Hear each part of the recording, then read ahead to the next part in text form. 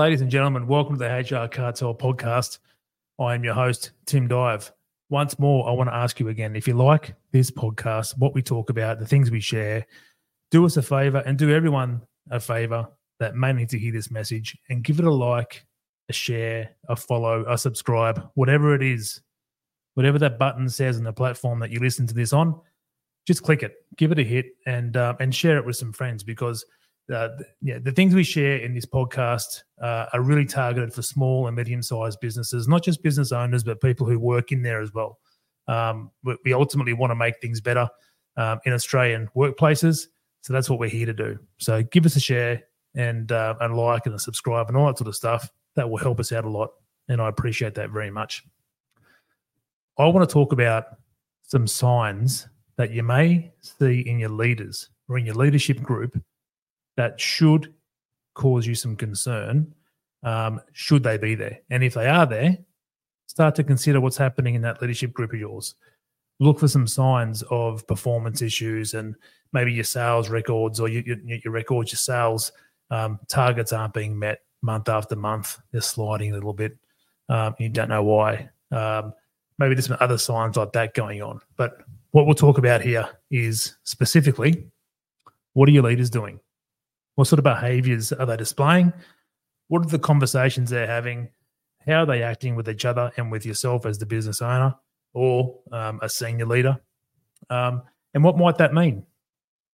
There's also a very interesting industrial relations update I'm going to give later too. Things are heating up in the Parliament with this closing the loopholes bill, which is a bullshit bill, as we all know. It's just a union wish list, and it's the worst that we've seen for many, many, many years. So we'll talk about that because that's getting very, very interesting in the Parliament. But we'll get there. We'll get there. Firstly, just while I'm on it, you might think you might notice if you're watching this visually, not just listening to it, we're in a new spot. This is our new office in the Gold Coast here in Bundall. We've moved in here about a week ago, and we're recruiting now to fill the walls, to fill the rooms up. So keep an eye out for some new faces joining our team. It's a great little spot too, actually. If you're near Bundall, shout out. Come and get a coffee with us. Come and have a chat. Check out the new place. Anyway, getting back to it. Leaders. So, leaders need – there's so much bullshit around leadership, right? There's so much opinion and just buzzwords and all this sort of stuff, and it's such a subject that gets so many eyes put on it and so much interest in it, and everyone has an opinion about it. But you can say whatever you want about leaders, and you can say whatever you want to as a leader. But your performance and your behavior, your conduct, that says everything that we need to know about the type of leader you are, the type of person you might be in the workplace, and what you might be capable of professionally. And that's what I want to talk more about now. I've been in this game for now, 17 years, I think it is. 16, 17 years, maybe more. Can't really remember right now, but these traits, these behavioral traits that I'm going to talk about today, I've seen them time and time again in businesses that are displaying some serious commercial issues, performance issues, sales-focused businesses that are just month after month after month and quarter after quarter not hitting the targets. They can't figure out why. And what you'll also find is that a lot of these behaviors and traits will form and live and thrive, unfortunately, in businesses where the top dogs, the owners or the top senior management are a little bit disconnected from that next line of operational leadership. And as such, they're not close enough to be able to see and monitor things as best they can or as much as they should to be able to identify these types of traits and behaviors and talk about it, raise it as they see it. But let's just consider a few of them. There might be four or five things that I'll specifically name that are quite common in these types of environments. The first thing is, when I'm talking to leaders and I'm having multiple conversations with leaders and this same topic comes up, It's an obsession with their position title, with what they're called. And I might just say, look, any one of these things that I talk about in this podcast now, if any one of them are happening on their own, may not be an issue, right? It might just be some sort of sticking point for a leader. But if a few of these things are happening together and you're seeing results commercially that are unfavorable, I think we can figure out where the issues lie, right? But this first one, like I said, there's an obsession with position title, what they're called. They might change position titles a lot or request to. Now, that might be happening. Now, what's really going on there? In my view, what's really happening there is that they want to have a clear understanding by people around them who they have authority over. It's a control thing. There's some sort of thing going on for them, psychologically, emotionally, call it whatever you will, where they feel like they have to have control over people. And to have control over people, they have to have authority in their minds. Now, this is old school management versus more modern leadership, right? Leaders lead from the front. Managers tell you what to do when they have authority. It's just this is how that sort of mentality manifests in conversations that I have with leaders. So that's number one, right? They're regularly talking about their titles, or they're obsessed with their title. They might change their titles a fair bit, and that'd be very important to them to do so. But what they're really saying there is that they want to make sure people know that they have authority over them. And that's not a very attractive trait, right? It's not one of those leadership personality traits we look for in what will probably make a good leader or intelligent leader. Another one is a consistency of this person or these people having some serious difficulties with unfavorable feedback. It's very difficult to have a conversation with them, give them feedback, be it constructive, all types of things like that, where they're going to be accepting of it and willing to hear it. But what's really happening there?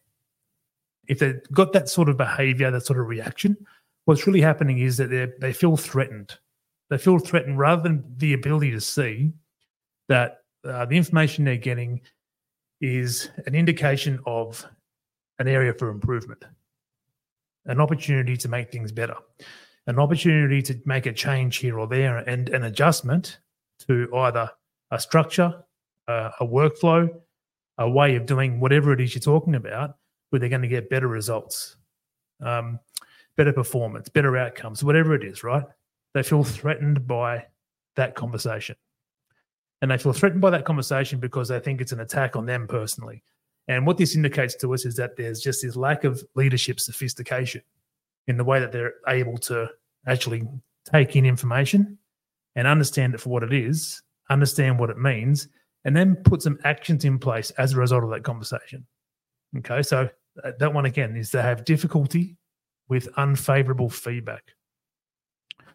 Now, those two things are kind of they're not even really that similar. You know, someone who's obsessed with their title and wants to stamp authority and has passion for their title and that sort of thing, and then someone who doesn't want to hear bad things about themselves at all, right? But they're pretty closely aligned in terms of if you have one, you're likely going to have the other, right? With those two things. Let's move on to the next one. People who are, or leaders who are constantly changing the rules or even policies, rewriting policies, reinterpreting policies, changing what the policies mean or say, or reissuing them, or just changing general workplace rules, just always making new rules up or pulling old ones back and changing them and mixing things up. What does that tell us about the person? What that kind of approach tells us when a leader is doing it, and not just once or twice, but I mean constantly changing things, constantly changing rules. It means that they have a real hard time setting and managing workplace boundaries. And what does that mean? That means that the performance levels that are required of a person in their job are not being clearly understood or articulated to your people, to your teams. So let's say people who are responsible for sales in your business, sales teams, someone who's a leader who's always changing the rules around sales, around commissions, around minimum thresholds of sales before you get commission, for example, around how commission's paid or whatever it is that affects a sales team. Leaders who are constantly changing the rules have extreme difficulty setting a standard or a boundary and holding that standard and getting people to come up to that standard. And that's probably because they're a bit fearful of their authority being questioned. If people are unhappy, and this is there's an associated point to this one as well. But essentially, this is pandering. It's pandering to employees. It's a misunderstanding of what employee satisfaction really means and really is in a workplace, and it causes a real mess, right? This chopping and changing goalposts, changing rules. People are always confused. Role clarity, it destroys that. So that's another one. This is one that you'll agree with, no doubt. Leaders that can't take accountability. For some reason, they just can't take accountability.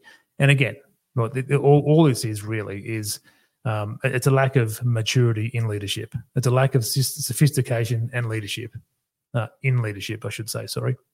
But what happens when they have an inability or they just can't seem to take accountability for problems? Is that that they pass that on. This trait, this behaviour gets passed on down to the lower levels, if you will, but the rest of the team. This is a standard that gets set behaviourally by poor leaders, the inability to take accountability, and that goes on and causes a major problem in teams. The inability or unwillingness to challenge underperformance. Right, these last few are a little bit related when you think about it, aren't they? And again, this is one where they misunderstand employee satisfaction. So, for example, what you might have here is where let's link a few of these together.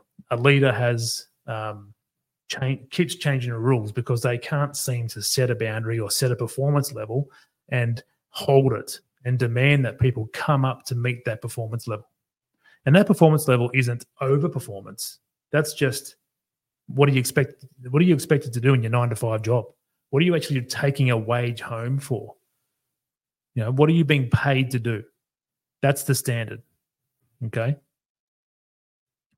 Now, when employees aren't able to do that for whatever reason, systems might be shit, structure might be broken, there might be some sort of overwhelming workload that isn't being handled properly. Whatever's getting in the way of performance doesn't really matter. But the thing here is that the manager is misunderstanding employee satisfaction. So, they won't challenge the underperformance. What they'll do is they'll kind of accept the underperformance and they'll change the rules around the employees in the workplace of what's acceptable, because they think that employee satisfaction is, again, a buzzword. Engaged employees. They think a satisfied employee or a non-threatened employee is an engaged employee. It's not the case. In fact, there's study after study that say, engagement is gained or created in workforces when people are suitably challenged, when work is difficult enough for them to give them that challenge, and when workloads are not too much but enough to keep them busy, to keep them challenged, to keep them having to be focused on the next goal, the next target, and have something to work towards. When somebody or a leader is unable to challenge underperformance, that takes all that away. It's not employee satisfaction. It's just appeasing employees that don't perform to the standard that you need them to. So that's another one. I'll just run over those again. So you've got obsessions with titles. You've got difficulties with unfavorable feedback, with hearing criticism or constructive feedback. You've got leaders who constantly change policies and change rules in the workplace. You've got leaders who can't seem to take accountability, and you've got leaders who are unwilling to challenge underperformance of people around them. They'd rather just change the standard to appease the employees. Those 5 things are really big signs that you've got some serious issues in your leadership group. Now, they're not as uncommon as you might think, right? I've seen these things happen and occur in businesses time and time again. Some other things some side notes here too that I want to make with regards to these types of items. What might you see happening within your leadership group when these types of behaviours or these types of people are in there? Or you're going to find there's some collusion in the group, in the leadership group. You're going to find a group within a group, if you will, and that's not healthy when it's your leaders, right? Your leadership group has to be a single unit, has to be aligned with the priorities of the organisation as it relates to their departments and their teams, of course, but they've got to be aligned. They've got to all understand where the business is going, pushing towards that one goal, working together, assisting each other, supporting each other, understanding everyone's situations and environments. Why they do this is because I don't want to say incompetent, but I want to say they're not sophisticated leaders. They don't really get what leadership is. They haven't been developed as leaders, or for whatever reason they're just not sophisticated leaders. Strength in numbers is how they collude. They think that they know they're not performing right. They know this. They know things aren't going well. That's why they behave this way. They think strength in numbers. Well, if we're all together and I'm convincing you and you're convincing me to say the same thing and sing out the same hymn sheet in defense of ourselves and our performance, well, we've got strength in numbers with us against the big dogs, the owners or the senior leaders. We're together on this. We're not just going to be singled out and targeted and lose our jobs and be punished. They're very unsure of themselves, really, and there's probably an exuberance and there's overconfidence when they talk about things that are happening in the workplace and the reasons why things aren't great. But what they're really doing is they're covering up poor performance, and they're using each other to do it. Okay, the collusion. You got more than one leader that's acting like this. You're going to see this split in your leadership group. If one leader is acting like this, they're going to stand out like dog's balls. If you've got a group of sophisticated leaders who are performing well, who are managing teams well, who are hitting their goals, their targets, and or at least meeting expectations, and you've got one leader who behaves in this way, in this other way, demonstrating these things that we've been talking about, they're going to stand out very quickly, and they'll either get themselves out of the business of their own accord, or they'll show signs very, very quickly that will be easy to see and identified and managed. Some other things that you'll see as an outcome of these sort of behaviours, some signs to look for, is that issues raised with these people, with these leaders, they remain weeks and months later, even years later. In those rare circumstances where leaders are left alone for very long periods of time, these issues that were known 3 years ago, 2 years ago, 1 year ago, they're still there, and they're worse, of course. Right? These issues might be retention, high turnover of staff in specific teams, maybe. It could be issues with the system the business uses. It's an old dinosaur operating system, for example. It's been known for years. Your leadership group, who you're paying hundreds of thousands of dollars a year for, haven't fixed it yet. You provided resources, you provided solutions and ideas, you provided directions and instructions and deadlines to get things done. Did they get done? No, they didn't get done. Okay, that's another big sign that you're going to see from leaders like this. And these are things that cost you significant amounts of money in lost revenue, in inefficiencies, and in lost employees who would probably be great performing employees otherwise. You name it. There's so many ways you can bleed money with situations like this. So there's just a few signs, right? Pay attention to those things. If you're listening to this and you're thinking, geez, some of that stuff is actually present in my business, then you know what? Let's have a conversation. Reach out.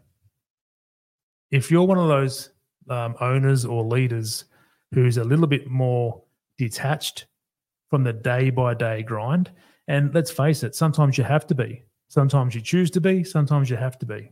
But if things aren't structured and set up well enough, you're really running a dangerous game there of losing revenue, people, driving up your inefficiency, all that sort of stuff, and your business isn't going to be great.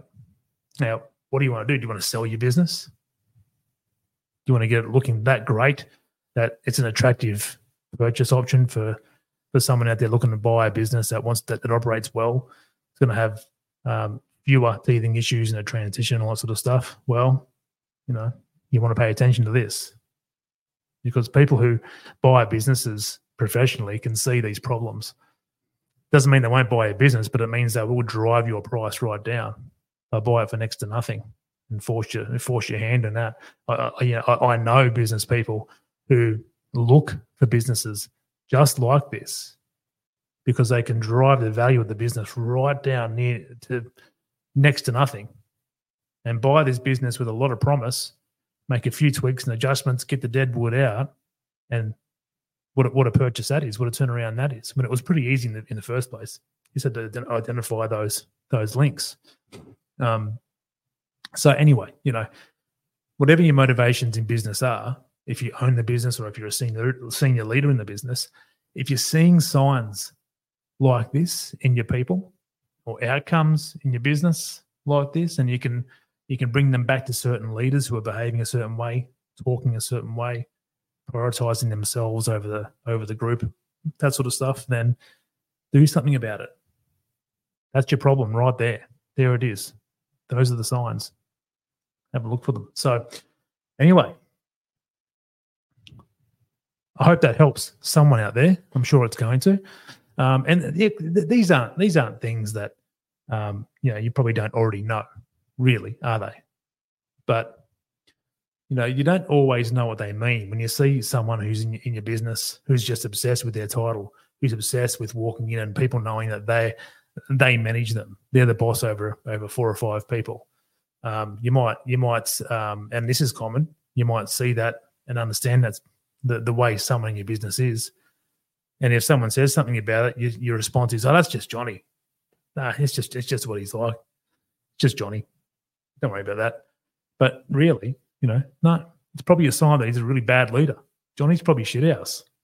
Now, can you help Johnny? Can you improve Johnny? You should, right? Doesn't mean you have to go and wield an axe, but it might. It might mean that. And if you don't, it could cost you lots of money. So let's get on. Let's talk about this industrial relations update. And I find it really interesting, This closing loopholes bill is a real mess. It's a real mess. And there's been some very crafty, let's call it chess playing going on in the Senate. And the coalition and the independents in the Senate have, I think, probably colluded in this sense. And, good on them. It's very interesting. So what's happened is the independents, I think it's Jackie Lambie and Pocock, the 2 independents in the Senate, what they've done is, right, they've got this closing loopholes bill from the Labor government, and it's a monster of a bill, changes everything. And they said, no way, but we need more time. We're going to do a Senate inquiry on this bill and push this out into 2024.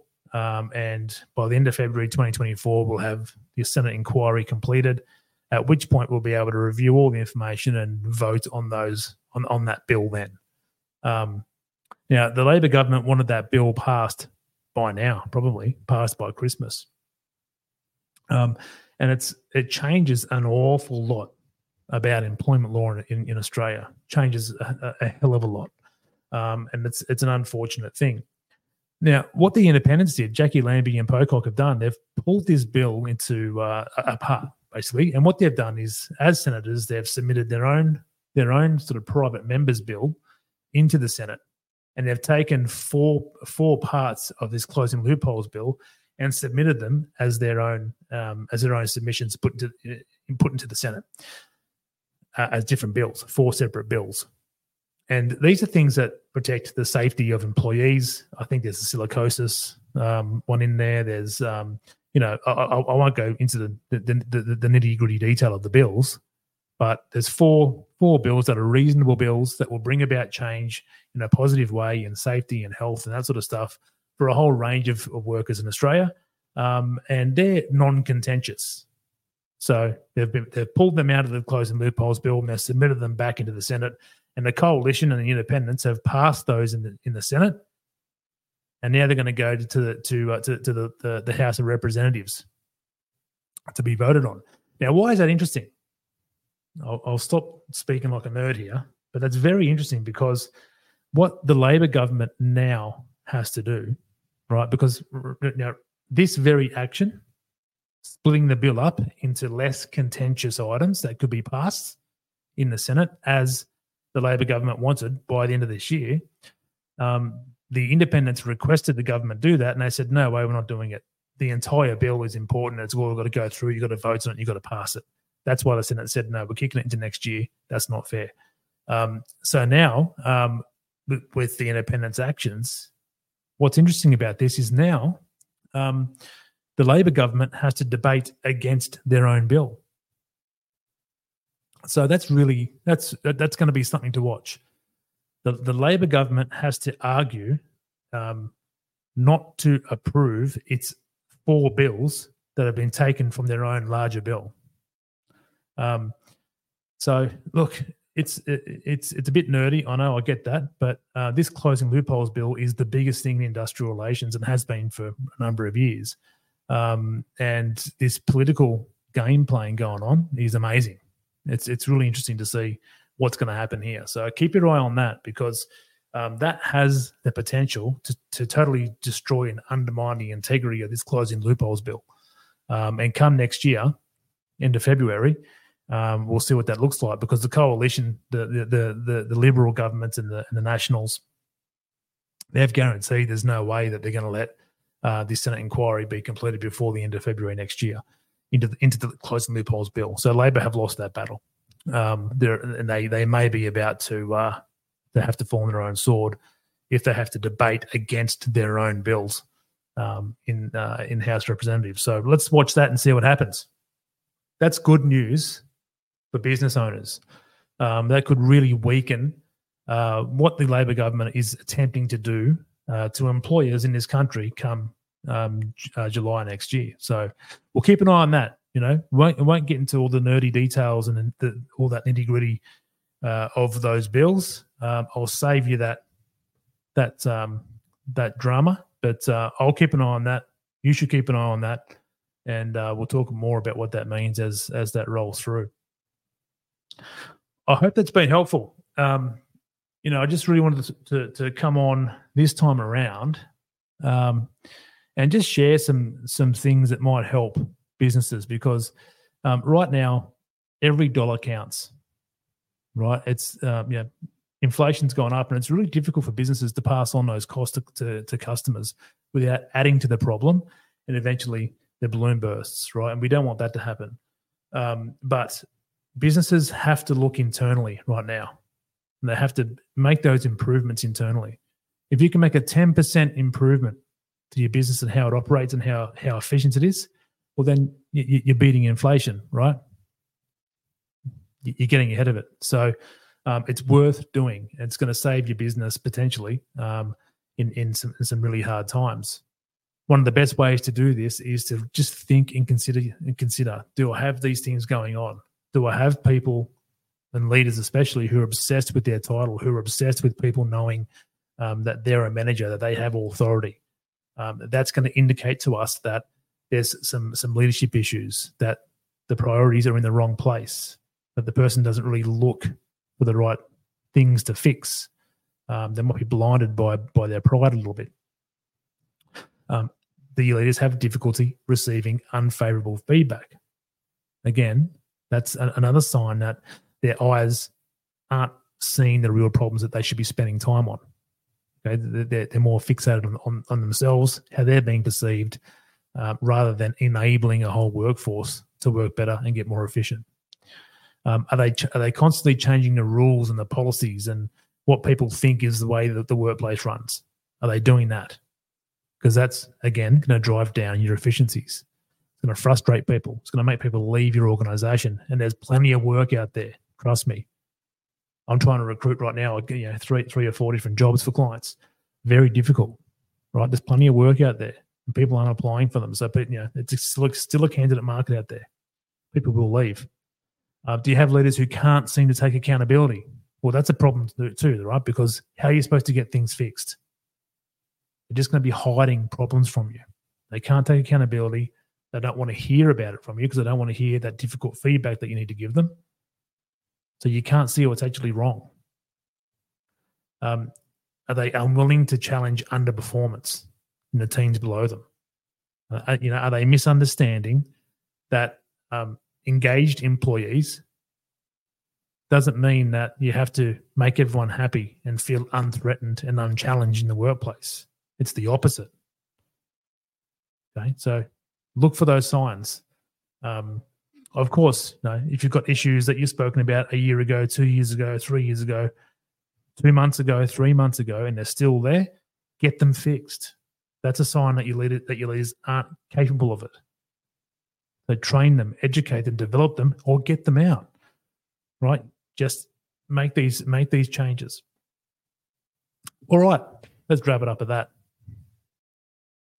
Hope you've enjoyed that one. Hope it helps somebody. Share it. Once again, subscribe, give us a like, give us a follow if you enjoy listening to this podcast, and even reach out and share some thoughts with us. We'll appreciate that. Until next time, keep it tight, workplace.